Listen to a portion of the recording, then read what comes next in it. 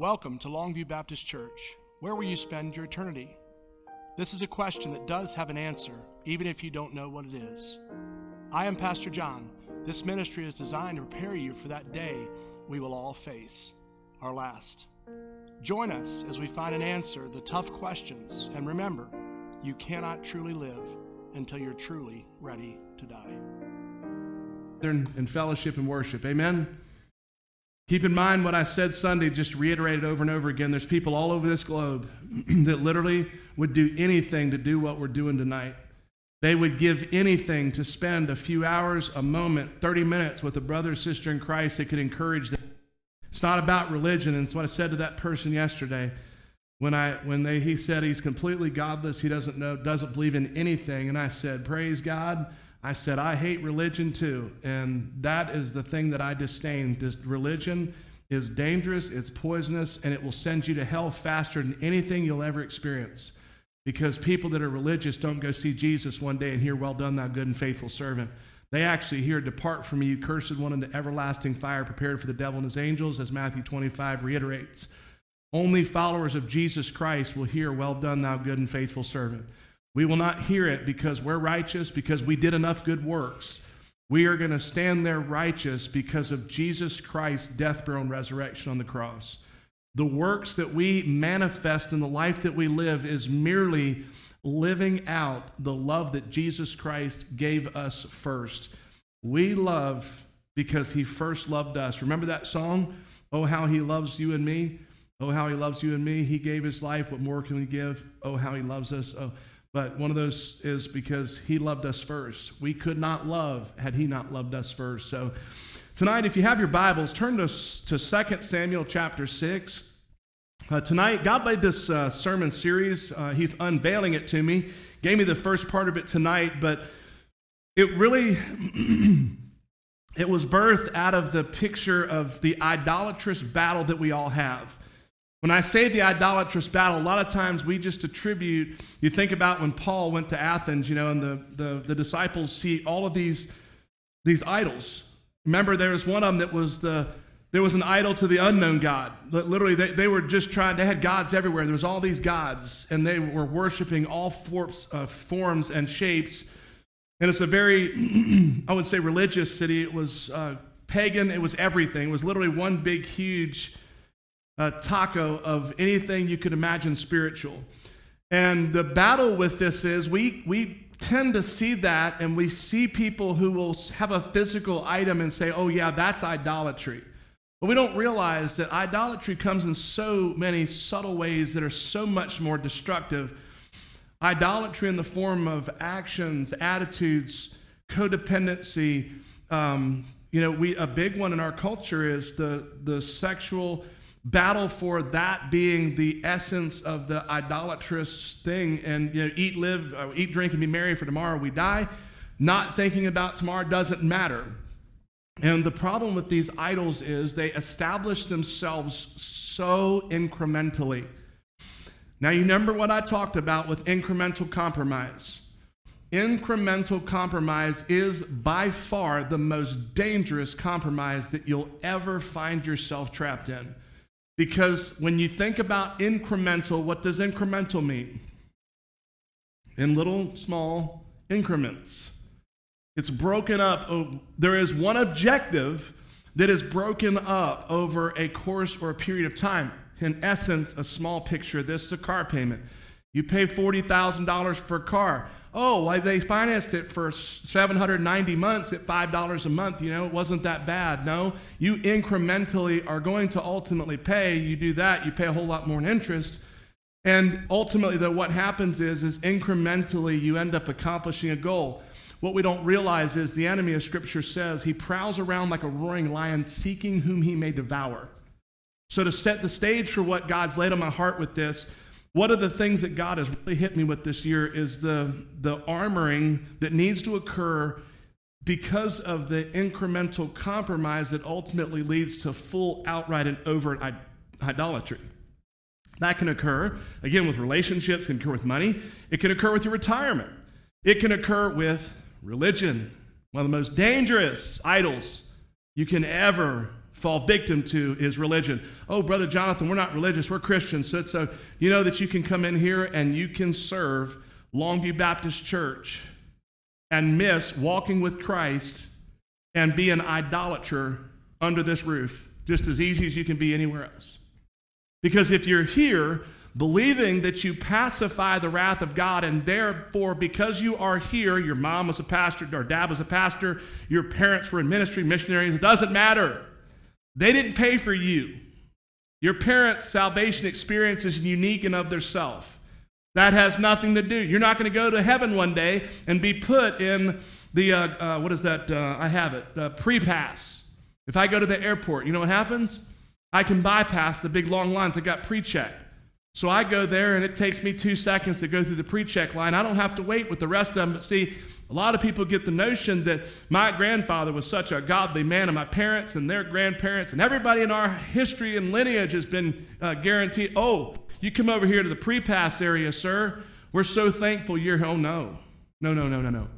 You know that a mother or father can be as godly, and their children, the whole entire generation subsequent, can end up splitting hell wide open. Do you know that? Yes, it can happen. The thing that we've got to recognize is the salvation experience is unique and imperative to have our own. It is not what somebody else does. The scripture says, work out your salvation with fear and trembling. Each one of us has to come to the place where we recognize we're a sinner in need of a Savior. That's the part that brings you to fear and trembling, recognizing what you deserve. When you really realize who we are apart from Christ and what salvation is, that will bring you to trembling. It does myself, because I realize the only thing that this man deserves apart from Christ Jesus is the full wrath of God that I deserve, because we're born sinners. And everything about us is the proclivities of our heart, the predisposition, the things that we do naturally put us at enmity as enemies of God. And when you're at enmity with God, you are in essence like two of those rams you see up on the hill. They're in conflict. We are in conflict with God before the blood of Jesus Christ, which uniquely in each and every experience with each of us has to be a singular experience where we come through the Spirit of God, opening our heart, allowing us to see our sinful state, because until that happens, we can't even understand that we're a sinner in need of a Savior. We can't even grasp the magnitude or the gravity of the situation. Only when God opens our hearts and allows us to see our sin, when he pulls, as Paul we see on the road to Damascus, the blinders off his eyes. He blinded him, but also he spiritually to have sight that day, because he recognized his spiritual state, which was the fact that he was fighting against the goads. He was kicking against the will of God. God's desire was to use Paul, and Saul, why are you persecuting me? Why are you kicking against the goads? And what did Paul do? Boom, he blinded him, sent him back into the city, and until the day that he died, there was a sold-out follower of Jesus Christ, completely and utterly yielded to the will of God, like not many people you see. The world would see him and say, yeah, that guy was a murderer. No, it's amazing how we see such an affinity with people when they talk about Paul. But yet at the same time, if you had a person walk in this church, and by the way, they had been a murderer, don't even know how many times they had done their time, and they walked in this church, I bet you go, oh man, it's such an amazing thing. This person was a murderer, and look now, God's got them in ministry. I know for a fact, I've seen it happen before. I've heard it out of mouths, because we had one here preach. If anybody remembers, in the very beginning, I had a convicted murderer that spent over 60 years in the penitentiary, was supposed to die in the South Carolina electric chair for murdering 5 people. He did our first revival at Longview Baptist Church. I know for a fact, because a statement came back to me that was made that said, I cannot believe they'd bring a murderer in to do a revival at Longview Baptist Church. And I said, I don't want to know who it is, but I want you to send this message back. They wouldn't have wanted Paul doing revival here. Amen? See, spiritually, the debt has to be paid. The debt's paid. Just because the state didn't execute him and because Paul was not put to death for killing Christians doesn't mean that he wasn't forgiven. When you've paid your debt, the debt is paid the same way that our debt has been paid in the presence of the Lord God with salvation. How dare someone bring up the past that God has separated as far as the east is from the west? Amen. So far hath he removed our transgressions from us. to allow man to bring back what God has lost in the sea of forgetfulness. Don't let people bring up your past, because the enemy wants to do that. But see, tonight what we're going to look at is these tricks that he wants to use, whether it's even something as simple as that, but also the overt attacks, the incremental compromise that leads to idolatry. It takes on so many shapes and forms. We're going to see it over the next few weeks as we look at this. The title tonight is His Tricky Trade. The enemy's tricky trade, he's a liar, he's a deceiver. What does he do? He doesn't merely come in and say, hey, go out and take off and go enjoy this, that, or the other. No, he starts to question what God's word says. Did God really mean that? Does God's will and his word really mean what it says? Or, this new cultural shift is, no, God didn't make male and female. No, God just wants everybody to sing Kumbaya, and that's the issue. And by the way, the reason that those marriages that are against the covenantal promises of God, that wasn't an issue for future times. It was then because they had a need to grow population. So God merely put a temporary stop on that until the population increased. Church, don't ever fall victim to that foolishness, because God's not a liar. There's a few places in God's word that he talks about sin in an abomination sense, and you will find that in the sexual immorality sense, and you'll also find that when you talk about idolatry with replacing God in the rightful place that he should have. But don't ever fall into this contextualizing of Scripture and saying, the reason this says this is they were having trouble with this in the church back then, so it just applies to them. That actually, it brings me a special sense of anger when people say that, because what you're trying to do then, if you want this man to start doing that, you won't have a pastor, you won't have a church, because I'll explain all of it away, and I'll find the need for none of us to do any of it. Amen? So either you follow and love God's word, or I'd encourage you to go home and pray that God would convict you and bring you to repentance so that you don't continue to sit under the authoritarian verse-by-verse exposition of God's word and the authoritarian nature with which God's word calls all of us to live under subjection to him, his will, his purpose, his desire, not mine. He never asked me, he never will. So the only thing that I can stand up here with full authority and say tonight is I trust what God's word says unequivocally. I do not doubt it. It is not in conflict with itself. God's word doesn't hiccup. God's word doesn't have mistakes in it. If I believed it did, I would walk away from all of it, church. I know that, because I'm a person who has no time to play games. I realize, as a matter of fact, where I'm at in my life, I have well overlived over half of my life, and I know beyond a shadow of a doubt, church, I've got no time to play games with you. Amen? Eternity is a heartbeat and a breath away. And tonight, what I want to deal with is the enemy with his tricky trade, who does not want us to finish strong. You know what when I say finish strong, you know what I mean by that? He wants us to do what Scripture, when it calls us, do not grow weary in doing good, for in due time you'll receive a harvest if you what? Do not give up. The Scripture talks about the race that we're running. It says only those who the race receive the prize. Finish the race. Therefore, it is imperative that you continue to defend and contend for the faith and run that race until we know what salvation is. We right now, because I know I can speak to all of you, if you're a Christian, you are in the sanctification phase, including myself. Sanctification phase begins at the time we profess faith in Jesus Christ, and he who began a good work in you, will perform it till the day of Christ Jesus. So the day that we breathe our final breath, we know beyond a shadow of a doubt that we have then transferred into the glorification stage. Salvation, sanctification, glorification. Brothers and sisters, that's my next step, and that's yours, I pray tonight. As a follower of Jesus Christ, it is without question going to be the thing that you experience if you are a true follower of Jesus Christ, having been transformed by the renewing of your mind. But trust me, tonight, the enemy wants this to be your life. He wants his tricky trade to be his business, and he wants to deceive you. He does not want you to finish strong. He does not want you to pray for those husbands and those wives and those children, those mothers and those fathers and those atheists and anything else that you run into, for that matter, that are under deception of the enemy. He wants us to be so convoluted and have such a clouded testimony that they would look and scoff when they see us and use us as the reason to continue living a godless life because we have so much conflict in our life. They watch everything that we do. I know yesterday that person was watching everything that I did and everything that I said.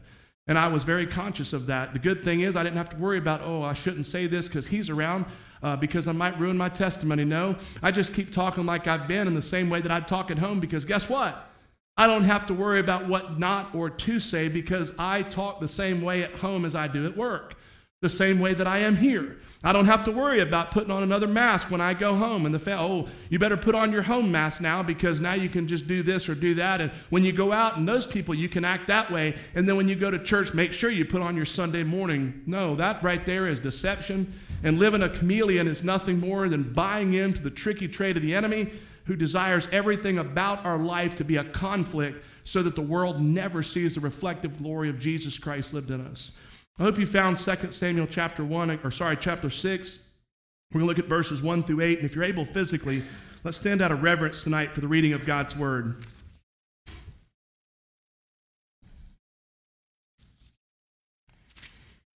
David again assembled all the fit young men in Israel, 30,000.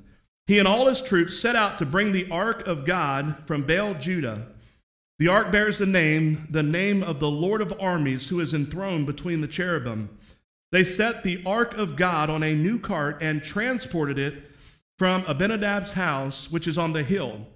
Uzzah and Ahio, sons of Abinadab, were guiding the cart and brought it with the ark of God from Abinadab's house on the hill.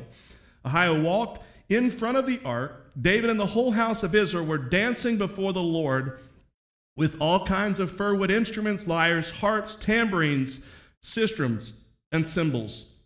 When they came to Nachon's threshing floor, Uzzah reached out to the ark of God and took hold of it because the oxen had stumbled. Then the Lord's anger burned against Uzzah, and God struck him dead on the spot for his irreverence, and he died there next to the ark of God. David was angry because of the Lord's outburst against Uzzah, so he named the place Outburst Against Uzzah, as it is to this day.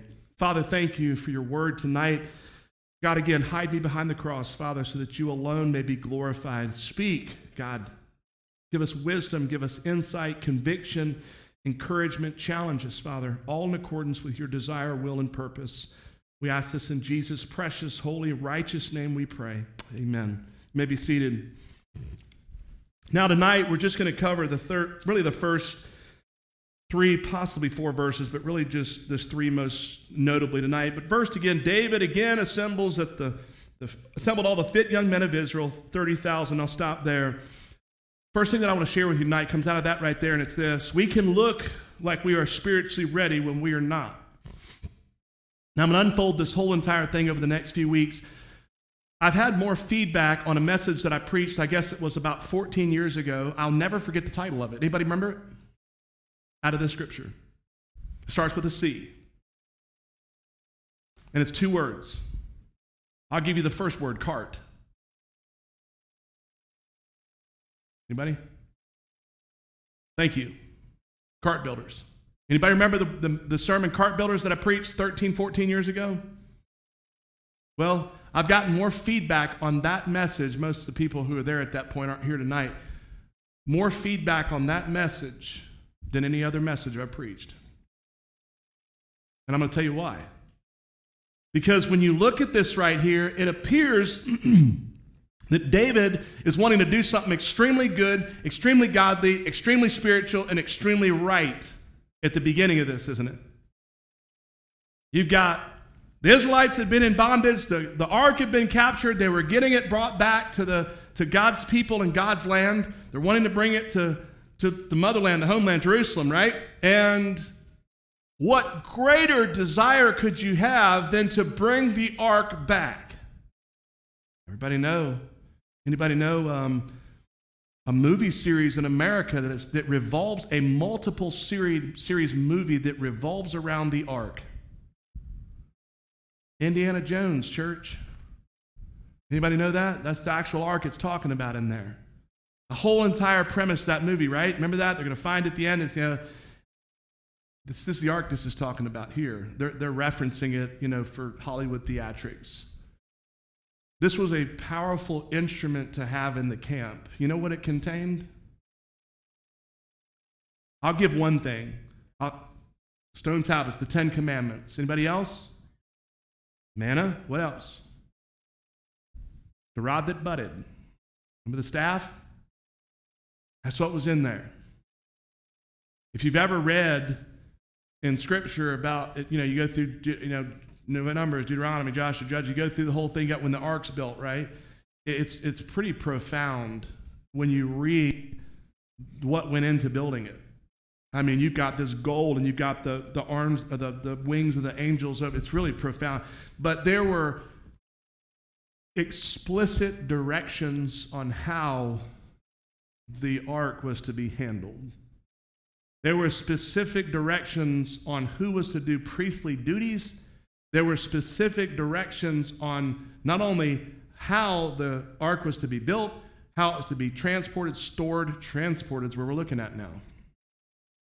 And God gave explicit directions, and there was absolutely zero mud in the directions, meaning it was crystal clear. It wasn't muddied. It wasn't foggy. God was explicit. That's one of the things that I love about God. He does not he hates confusion. Scripture says God is not a God of confusion, but of power, love, and of a sound mind.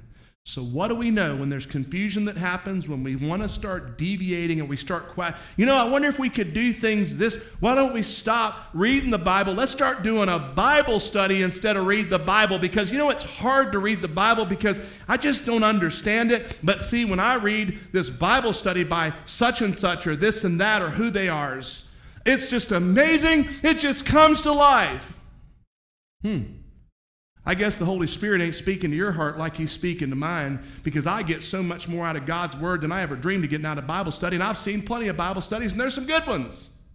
But that's God's revelation to somebody else, not you and me. And we shouldn't treat it like it's God's revelation to you and I, because it's not. It's His to them.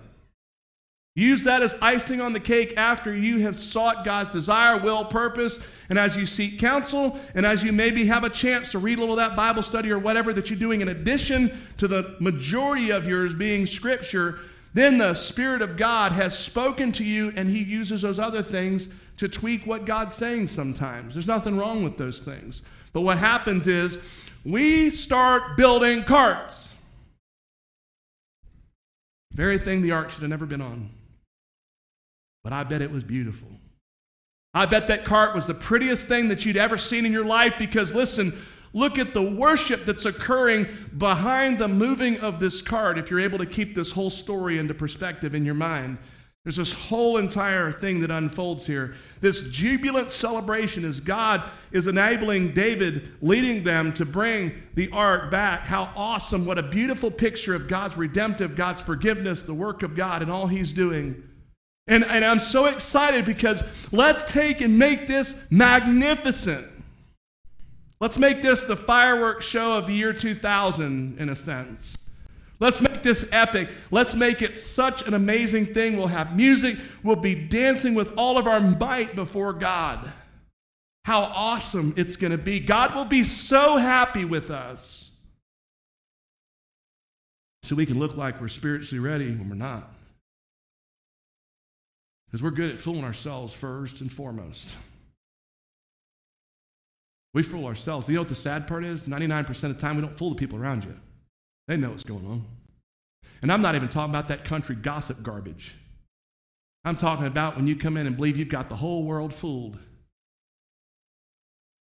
I'll never forget one time I had somebody who told me they'd been delivered from drinking. They'd quit drinking and all that. I saw the person one night and literally about knocked me over. And I said, "Oh, you're not doing well, are you?" "What are you talking about?" I said, "I smell it on you." "Smell what?" "I ain't done nothing." Got mad, left, never came back here again.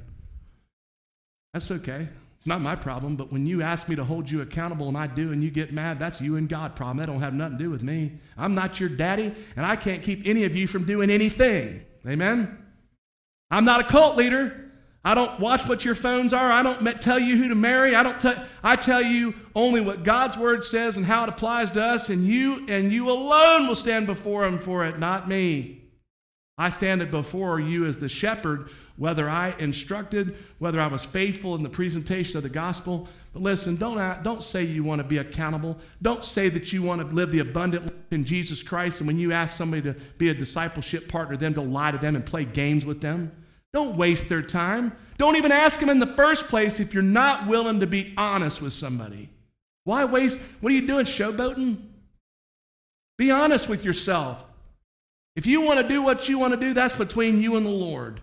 You'll stand accountable for it, but don't blatantly lie in front of somebody and say you're not doing what is absolutely, unequivocally happening.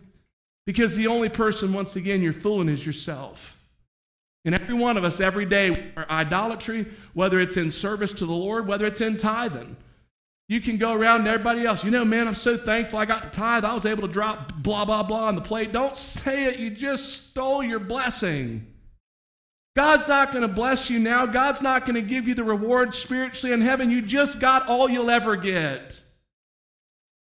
God blesses you with a ton of money and you want to build the school building out here, or a gym, a new Sunday school wing. Do what Scripture says. Don't even let your left hand know what your right did. You know why? Because you'll be blessed beyond comprehension and understanding. And people are going to still love you for being the person you are, instead of finding out you got a ton of money and then all of a sudden find a real affinity for you and want to be your friend. No longer do you know if they like you because of who you are, and what you have has now become the order of the day. So that's what I love about people here. You can't tell, all of us look broke. Amen? No, I'm just kidding. But we're not an uppity, I've been in these churches, church. I've been in churches where the upper echelon made it plain and clear that they were the upper echelon. They were money people and they controlled things. You know what? If you came in here and you're a multimillionaire, listen, church, I'm just going to be honest with you. It's happened. People have come in here and tried to skew me based on finances, and I told them flat out, you're at the wrong place, because I don't play that game. I know when I stand before God one day, I'll stand there because I was faithful to the Scripture, not to people.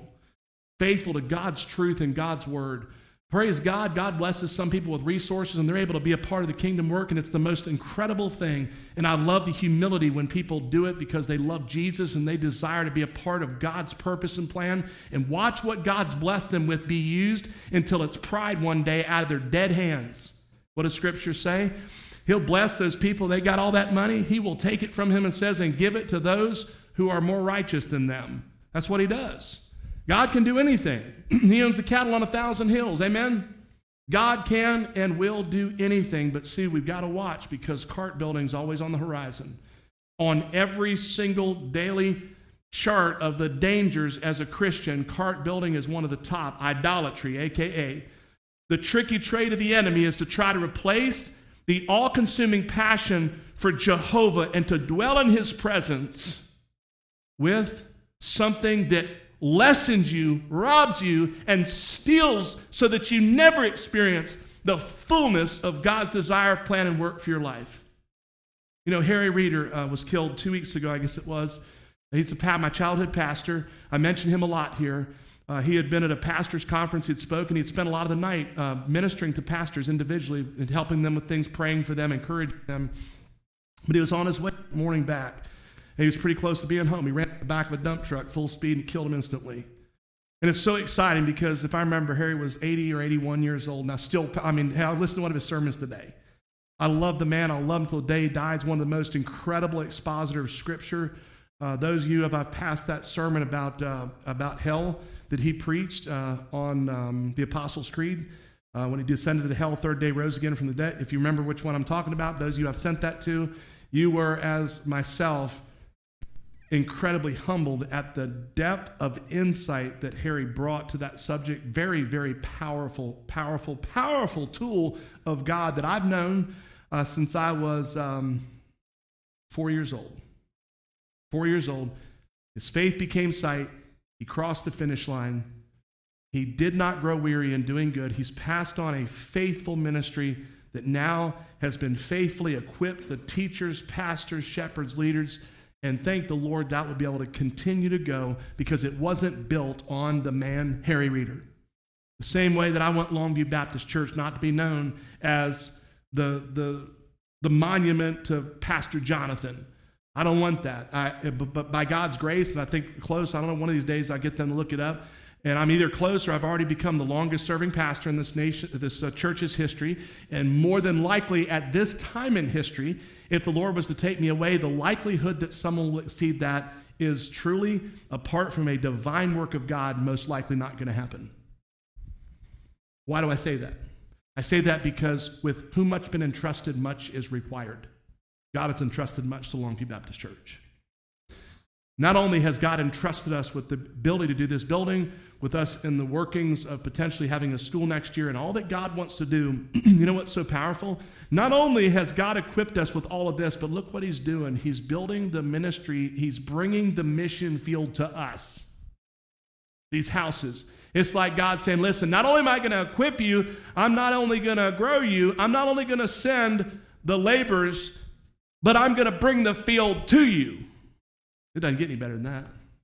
You know when I say, man, you can't orchestrate, you can't write what God does. There's no way that we could do in our minds what God's doing because God has it going on. He knows what's going on, and he literally, I equate it to a chessboard. Man, God is just right in there and knows every single move that needs to happen, and the same is true with us. And I'm thankful for that. Because what I know is, if I hold steadfast to God's truth and I run from what the enemy's desiring to do, which is to get me involved in his tricky trade, the same he's wanting you to do, what he wants you to do is he wants you to start tomorrow by looking at the lumber to purchase for a cart. He doesn't want you to build it tomorrow. He doesn't want you to go to the store and smell the lumber. He just wants you to get on the app, spiritually speaking. He just wants you to look at what it would cost to build a cart to help God do his job, and wow, God will be so happy with me. No, if you look at experiencing God, which is what we're going through in the young adult class right now, you'd see that, first of all, it's not about us deciding to do what we want to do and inviting God to it. It's about us going to where God's at work and involving ourselves as God leads us to the work that he wants to do, because that's the only work that matters. Doesn't matter what we want to do. As I experienced yesterday morning, they just moved me to the new hall. I've been on a whole different hall. They stick me on this hall, and the one day they put me on this hall is this person coming in who, and you see how it's so profound what God does. See, God knew I'd be there. God knew what time I needed to start. I could have started that almost 2 weeks before, but there were a change in administration. There was a 2-week delay, and I just happened to be there yesterday when that person was there. You see what I'm saying when I talk about the complexities of God's promise, his purpose, his plan, his desire to use us. And when we're being led by him and we go to where God's at work, God does what only he can do. See, verse 2, listen. So he and his troops set out to bring the ark of God from Baal Judah. The ark bears the name of the Lord of armies, who is enthroned between the cherubim. Second thing I want to share with you tonight is this. When we want a spiritual revival, make sure it starts with truth. Now, what is truth? Truth is that God doesn't want it on a cart. Truth is that God doesn't want us looking at the lumber. He doesn't want us smelling it. He doesn't want us to find a color for it. He doesn't want us to try to dress up his purpose, plans, and ark or anything else with what he's already explicitly told us to do. So you want to say, well, I'm going to pray and see if I feel led to be a part of visitation. Well, guess what? If you're not, you're in sin. And I don't say just coming when Jim does it. I'm talking about you're supposed to be doing that in your daily life every day. Not because I said it, it's because the Great Commission is a commandment. It's not a suggestion. It's a commandment, and as Brian so beautifully reiterated on Sunday, do you know what I am? I'm the shepherd. Shepherd don't reproduce sheep, church. Sheep do. Did you hear that? I can't tell you the number of times, and there's nobody in here tonight that I remember doing that I had people come and say, hey, can you lead them to Christ? I look and say, well, God opened this opportunity for you. Why don't you do it? I'll take your opportunity. It's a blessing to me. But God gave you the relationship with them so you can lead them to faith in Jesus Christ and experience the blessing of that. One of the most fulfilling things you'll ever do is to know that God used you as the hands and feet of Jesus to lead someone to the foot of the cross and the Spirit of God do a work of God in their heart, imagine, because I will tell you, it is the most incredibly euphoric feeling you can ever imagine when you know that God used you to transform a life. It is profound. It's life-changing. Then it always breaks my heart when somebody wants me to do it. So what? I've talked to people, I've done sermons on it here and given you the Roman road and talked to people in private about it so you know how to do it. It's simple. It's the premise of this. I once was lost, but now I'm found, was blind, but now I see. If you confess with your mouth, believe in your heart, you shall be saved. But church, there's been a loss of sheep. Reproducing sheep. See, we want to skew it. We want deacons to function as elders. We don't have that here. Thank the Lord. I would have been in conflict with that. You know, in the Scripture, church deacons are not elders, and elders are not deacons. An elder is held to a higher standard than a deacon. You look at the scriptural picture of it. You have ruling elders and teaching elders. It's scriptural. It's biblical. Yet so many places all over the globe, you know what I hear from pastors? Man, we got the deacons in here, they're trying to control everything. Well, they're straight out of the enemy's territory because that is not biblical. It's ungodly and it's wicked. They are to be the hands and feet, they're workers. They are not the ruling structure, which scripturally you see the clear definition of those two offices. See, it's easy to start building carts. It's easy to say, you know what, if we don't get this pastor, you know, we just can't get one, so we'll settle for this. You know what I'm not going to go into it tonight because I don't want to bring a bad name to anybody around in this association. But church, there's people that have settled, and the stories that I know about what happened are just plain sick. Sick. Pastor had never been through background checks. They found out had criminal records. There was one situation, they found out the pastor wasn't even married to his wife at all. There was no marriage at all. Now, why would you do that? The reason you would want to be legally married is, first of all, the Bible says unless it's in conflict with the laws of the Lord, you do what you can do to stay in. Amen? Okay? We know the state doesn't tell you you're married. Amen? Amen? Right. It's the biblical picture of what marriage is. It's not the state that tells you get married. But we do that because it's not in conflict with anything scriptural at all.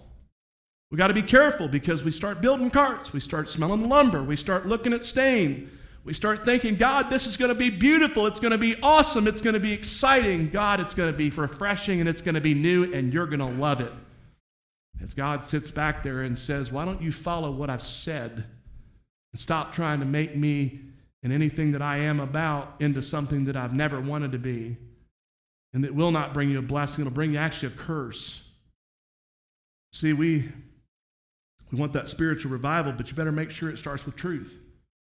And that spiritual revival that people often talk about is revival coming to the church, not recognizing, as I mentioned once again at Homecoming Sunday, that revival starts in the hula hoop. It's you and you alone is where revival starts. It starts in your home with revival. It starts in your church with revival. It starts in your workplace with revival. It is in the hula hoop where you deal with you first. And by the way, revival is to deal with sin.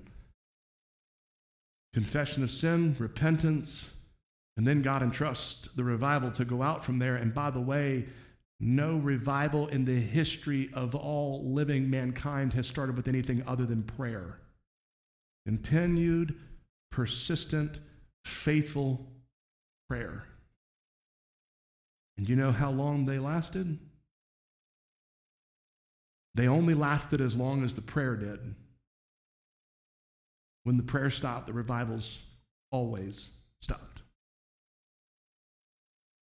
So my question to you tonight, are you praying? That's wonderful. Are you in God's Word? Because you can pray all day long, but if you're not in God's Word and you're not cleansing the heart, cleansing the mind, cleansing the soul, and repentance, and seeking God's face, and Him speaking, and you then pouring out your heart and your thoughts, and repentance, and brokenness, and humility, and crying out to Him on behalf of the lost, and behalf of persecuted believers, and all the things Scripture calls us to pray about. We can think we're in the midst of this revival and this beautiful picture of what God wants to do, because you've created this euphoric spiritual experience with which you get the warm and fuzzy feeling. And do you realize you can do that and be as far away from God as you ever dreamed possible? Because only little is much when God is in it, and when God's not in it, it is nothing. It is literally like building on the shifting sand. That's why Scripture calls us to build on the solid rock. Because the solid rock, when the winds blow, when the rains come, the floods, it stands firm. But the house on the sand, it has no base, it has no foundation, and it crashes. It completely and utterly falls apart because it has no foundation. That's why it's so imperative for us as believers to have a solid foundation on truth, recognizing that the tricky trait of the enemy is to try to convince us that truth is not what truth is. And that is exactly what happened in the Garden of Eden when the enemy said to Eve, did God really say? All he did was pose a question. That's all he did. And look at the results, the catastrophic implications of believing that there was a level of fulfillment that could be found apart from God's perfect plan and will for Adam and Eve's life. And we're experiencing the ramifications of that one singular decision this very moment. And it is why we preach and teach the truth, because truth is the only thing that dispels the lies of Satan, the deceiver, the one who desires to trick, steal, kill, destroy, when Jesus' words are, he came that we might have life and have it more abundantly. And then we'll finish with this last verse 3 tonight, and then we'll pick up next week again. So they set the ark of God on a new cart and transported it from Abinadab's house, which is on the hill. Uzzah and Ahio, the sons of Abinadab, were guiding the cart. We'll stop there. Third and final thing I want to share with you tonight is this. Do not change God's plan into what you think it should be. We're going to focus the overarching focus of this study over the next few weeks is going to be that cart. But we're going to deal with the attitudes, the actions, and the mindsets to help us understand and kind of weave in how those attitudes slip in with us. Very good, well-meaning things. Do you think that David and Abinadab, all of them, do you think that they went there and said, you know what, man, I'm going to show God what really needs to happen with this. I'm going to go in here and show God really what's going on. I want to show him how it should have been done versus how it's being done. You think any of them had that mindset? No. I don't think any one of them went out to violate anything and find themselves at conflict, at enmity with God. The problem is, we don't have to have malice aforethought to find ourselves at enmity with God. All we have to do is to be disobedient, even if it is not with malice, with forethought, with a true desire to go out and break God's desire and will for our life. It doesn't have to be. Same way with the speed limit. You know that ignorance is no defense in the law, right? Ignorance is no defense. Oh, I didn't know what the speed limit is. That doesn't matter. Any normal person in Bedford County is going to know that on a county street, your speed limit, unless otherwise posted, is going to be 45 miles an hour. Anybody who lives here knows that Lane Parkway is 30 miles an hour. And that right there is straight from the enemy. Amen? Just like North Main Street. We'll call it for what it is. But whether you saw the stop sign or not, my car tells you what the speed limit is on the road. So all I have to do is look down and it knows because it sees the signs I don't see. So I have a greater, but many of you, your car, there's no way to know any of that stuff, and you can find yourself, if you have a good car with new tires on it, doing 20 or 30 miles over the speed limit, right? You're enjoying life and you're having a great time, and next thing you know, they're giving you an award, light show and all. You did such a good job, they're going to give you a certificate in honor of your beautiful achievement. And about $250 probably dollars. I don't even know what tickets are these days, but I know one thing, they're not cheap. And if you want a high dollar light show is what I call it, let the state get you. They will make you literally be like Job and curse the day you were born. Because the last I remembered is about $400 or $500 for one of those tickets from the state troopers. But listen, you've got nicer uniforms, you've got nicer vehicles, and you've got more lights. So it should be more, amen? Exactly. But it's no excuse when we say, oh, I'm sorry, I didn't know. That's why God made radar detectors. No, I'm just kidding. They're not illegal here, but and God didn't make them. I'm just saying, though, it's easy to get distracted and it's easy not to know what you should be doing. The same way you can find yourself trespassing when you didn't see a trespassing sign. It's still trespassing, isn't it? And just because you thought, I used to think that you were not supposed to change lanes at an intersection. I had been told that my entire life. I had been told that by my grandfather my entire life. It was against the law to change lanes at an intersection. So one day, I'm in my business years ago in Murfreesboro. I'm headed to a customer's house. I see a man in the other lane. I go to turn right on red. It was legal. Next thing you know, he hits me in the side. And I'm like, well, officer, he changed lanes at the intersection. He said, it's not illegal. And I found that out. I thought it was because why I was told that. You know how many people are told by friends that, hey, man, it's not a problem. God understands, man, if you want to get drunk at night and carry on and act up and you want to get a hold of some real heavy pills and do some things you shouldn't be doing that's completely illegal that you know can go to penitentiary for, but as long as nobody finds out, it's not a big deal. God understands. I know a lot of people that tell Christians that with many things, including having extramarital affairs and saying, I understand. God understands. He wants you to be happy. And by the way, that's ungodly right there. That is not what Scripture says. The Scripture says the joy of the Lord is my strength. It says he is my rock, my fortress, my strong tower, but God never said, you show me in the Word where God says his desire for you to be happy. It's for us to be happy in him. It has nothing to do with us going out and indulging ourselves in a flood of dissipation and believing for a moment that, well, God understands. He made me this way. No, God didn't put a sin nature in us, and don't you dare attribute your sin to God. It's like, if God hadn't tempted, God didn't tempt you, he can't be tempted, nor does he tempt. Scripture says that. We believe Scripture? I do.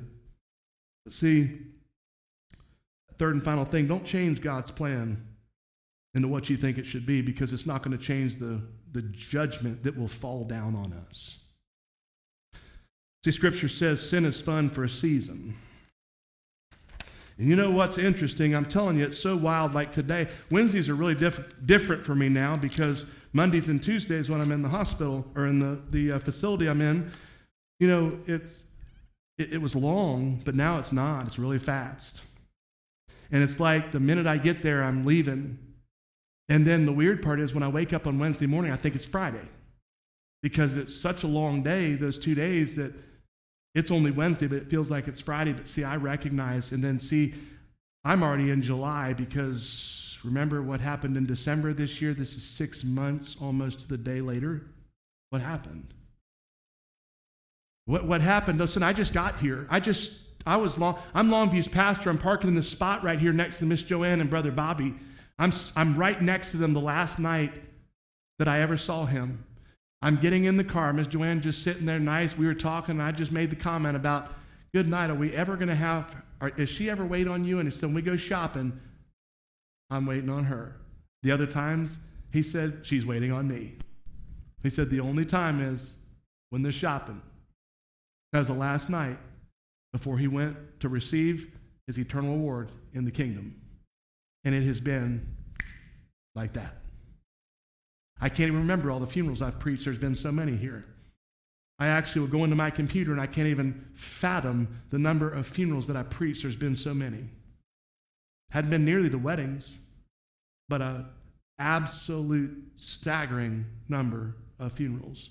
So what I know is the brevity of life, the fleeting nature with which life is, and I realize this danger for us, this danger of the cart building, this danger of these tricks. The enemy's desire tonight is to hone his skills and refine them. He's been doing this for 7,000+ years, church.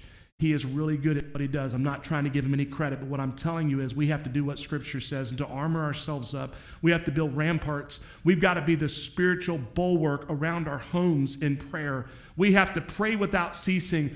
We have to keep a checkup from the neck up continually, because he stalks us just like a lion does in Africa. If you've ever watched how they hunt, it is unreal how they hunt. They're so calculated, and they wait and they watch, and they wait for you not to be praying, spiritually speaking, now as we transition. He wants you, when you've not read God's word that day because you slept in, you were busy, something happened, you had to go, you forgot about the meeting, and you didn't have time to read, I'll get it tomorrow. And then tomorrow something happens, and he finds out that that's a really good trick with you because you get busy. And if he can keep you busy, then he prevents you from doing the blessing of living in that plan, that purpose, that will.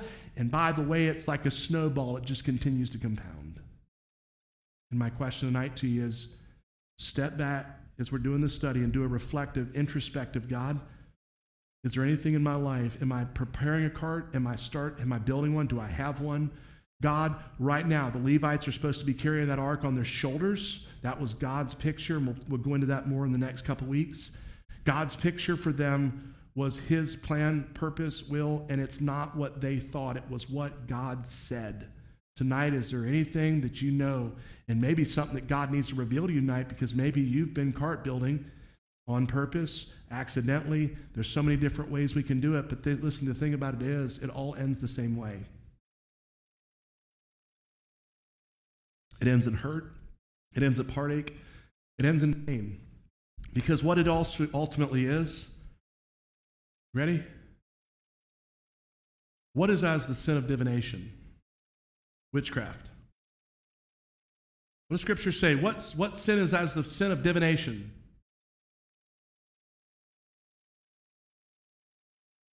Rebellion. Scripture says rebellion is as the sin of divination, as witchcraft. That's what the Bible says, not my words, God's. So when you're in rebellion, and rebellion is this here, cart building, whether you believe it or not, it's overt rebellion. It's not what God said, and anything other than adherence to what God's commanded us to do is rebellion. Rebels. And when we're rebelling against God, it is as the sin of divination, witchcraft, and it's not good. It's bad. It will not bring blessing. It will not bring peace. It will not bring joy, fulfillment. It will bring pain. So pray, God, is there anything in my life?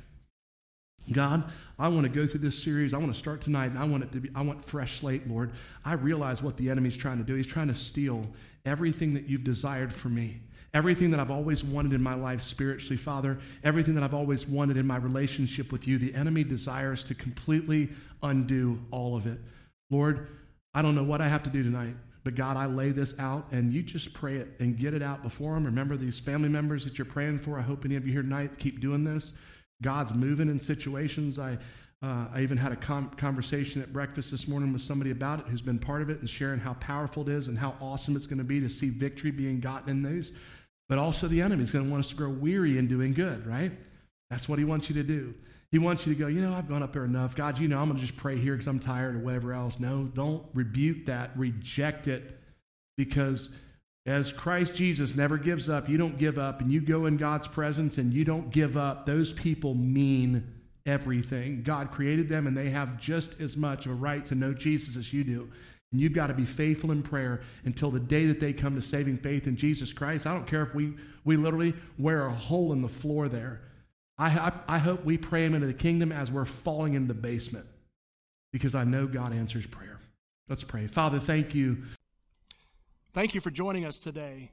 We pray that God's word has encouraged you. You feel like you've had fellowship and been at home with family. Today, if God has moved in your heart, and today you would like to make him not only the Savior, but the Lord of your life, first, it's important to know that we are sinners. We're born sinners. No one can bridge the gap that was separated when sin broke what God had created so beautifully.